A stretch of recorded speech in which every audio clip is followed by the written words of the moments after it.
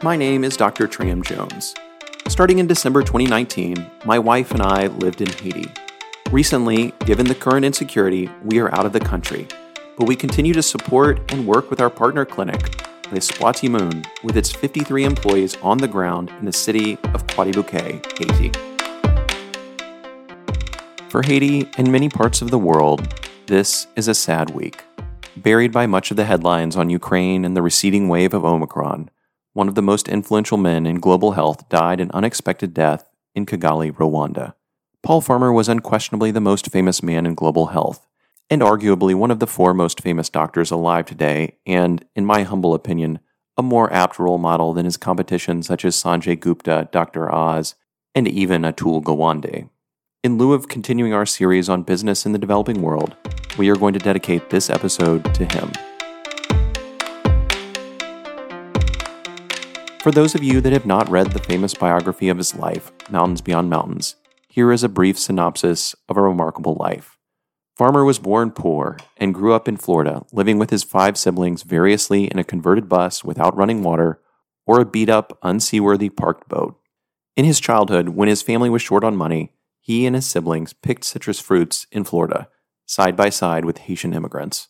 Despite his humble beginnings, he was intensely curious and hungry for knowledge. He received a full scholarship to Duke and embarked on a study of a somewhat esoteric branch called medical anthropology. After graduating from Duke, he applied to Harvard Medical School.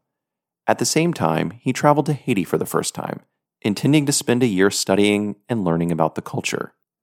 There he found people who were poor beyond his imagining, making his own childhood seem luxurious.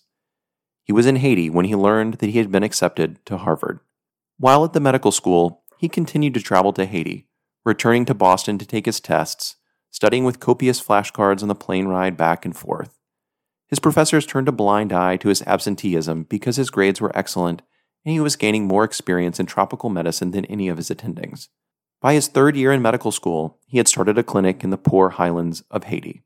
As he went on to finish his MD and PhD, and later finish a residency in internal medicine and a fellowship in infectious disease, the large clinic slowly grew to a small hospital, and in 2010 grew into a large hospital. Their 300-bed facility in the center of Haiti is undeniably the best hospital in Haiti, and its residency program is considered the best in any developing country. During this time, he married his wife, Didi, a Haitian from the same area as the hospital. Farmer's vision spread as more people joined his team. They began to build outposts in Peru, Mexico, and Lesotho. They built a world-renowned cancer treatment center in Rwanda.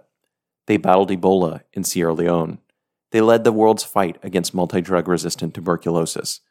Everywhere they went, they viewed themselves as partners with the local health ministry. They worked to build systems, not just institutions. Today, they have 18,000 employees in 10 countries. And unlike what is in vogue today, when they go somewhere, they go to stay, making common cause with the world's poor. I want to take a moment to reflect on some of Farmer's quotes and thoughts. He was the ultimate intellectual and academic, but he was not steeped in saying the right thing to make people feel comfortable. He was more likely to use terms like poor and suffering than the more sterile and less affecting words of economically disadvantaged people. He loved to rail on those who only agreed with him in principle. To quote, "Many think all the world's problems can be fixed without any cost to themselves. We don't believe that. There's a lot to be said for sacrifice, remorse, even pity. It's what separates us from roaches." He believed that action and sacrifice were necessary. Posting on social media or saying the right thing wasn't as important as being in true solidarity with those that were suffering. The idea that all suffering isn't equal was an article of faith for him and his organization, generated in reaction to the many times when they had tried to raise money and instead had been offered lectures about the universality of suffering or simply lines like "the rich have their problems too." I know what he's talking about. Until you've seen a child die from a lack of food or heard the near constant cackle of gunfire or talked to person after person who has had a loved one kidnapped, it's hard to realize this. This does not mean that there's no suffering in the rich world, but it's not the same. Perhaps one of the most piercing Paul Farmer anecdotes is when he and some of his colleagues were driving in Haiti and came across an overturned, overloaded fruit truck. A little way ahead, unceremoniously covered by cardboard, was the dead body of a woman, a mango seller, who had been flung from the truck and died on impact. The cause of death was termed an accident. But was that really what we should say? The road was unpaved because the government was corrupt, the truck was overloaded, and the peasant woman desperate to get to market because otherwise her children would starve because her government had not given her a chance to succeed. There was little that was accidental about the situation. I think of this interweb of causes when a starving child is plopped before a doctor in Haiti, the lack of agriculture because of deforestation, the inability to afford baby formula because of a lack of jobs, and the incapacity to care for this child and his multiple siblings because of an absence of birth control, and on and on. He taught the world to look past simple needs and go to the deeper reasons. This is how he would define the field of medical anthropology, looking beyond the microbes for the underlying structural causes. And yet, he also spoke to meeting the physical needs of the average person. As he said, civil and political rights are critical, but not often the real problem for the destitute sick. My patients in Haiti can now vote, but they cannot get medical care or clean water. I recognize what he's saying. In the West, we sometimes think that the poorest in poor countries want democracy, free speech, unions, and fair trials. I'm not denying that these are good things, but these conveniently don't cost us anything. In my experience, what people want the most is education, health, water, and food. Perhaps Farmer's most famous quote is that the idea that some lives matter less is the root of all that is wrong with the world. If you live in the world long enough, you know it's true. There is empiric evidence. When deciding if something is cost-effective in the U.S., we put a number on the value of a year of human life. For example, if we're deciding, should we do a CT scan yearly to look for lung cancer in elderly smokers, policymakers may ask this question. The U.S. rarely publicizes this, but to decide if it's worth it, we generally weigh the number of years of life that would be saved versus the overall cost.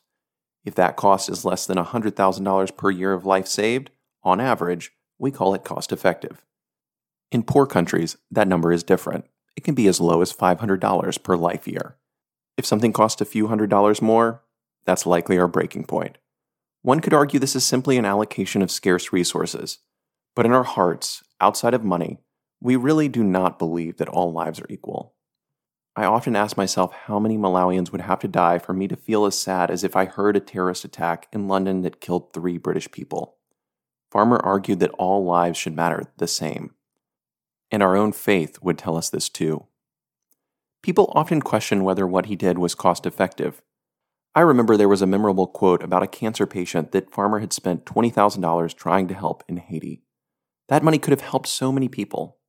But Farmer knew that if you didn't value the life of the person who came in front of you, you were at risk of losing yourself and your humanity.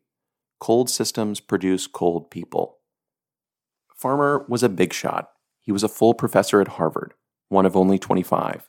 He had a medical degree and a PhD. He led one of the largest health organizations in the world.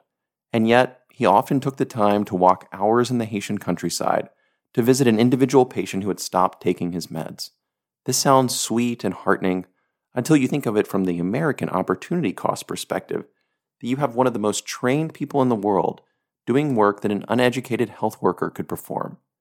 But he said that the unglamorous scut work is the secret to successful projects in the poorest areas of the world. If you get caught up too much in numbers and theory, individual patients get forgotten and small problems get ignored. He thought and lived out the idea that without focusing on individual people and children, he could not tackle large problems. The world will miss Paul Farmer, and yet his organization Partners in Health continues to care for thousands of people daily around the world. It is, right now, one of the few organizations that is still functioning well and free for patients in Haiti, even in the midst of terrible violence. But more importantly, he served as the inspiration for thousands of people to follow his footsteps, including myself. And while his death is a loss, I think Farmer would take solace in knowing that 1,000 people following his example is even more powerful than him alone.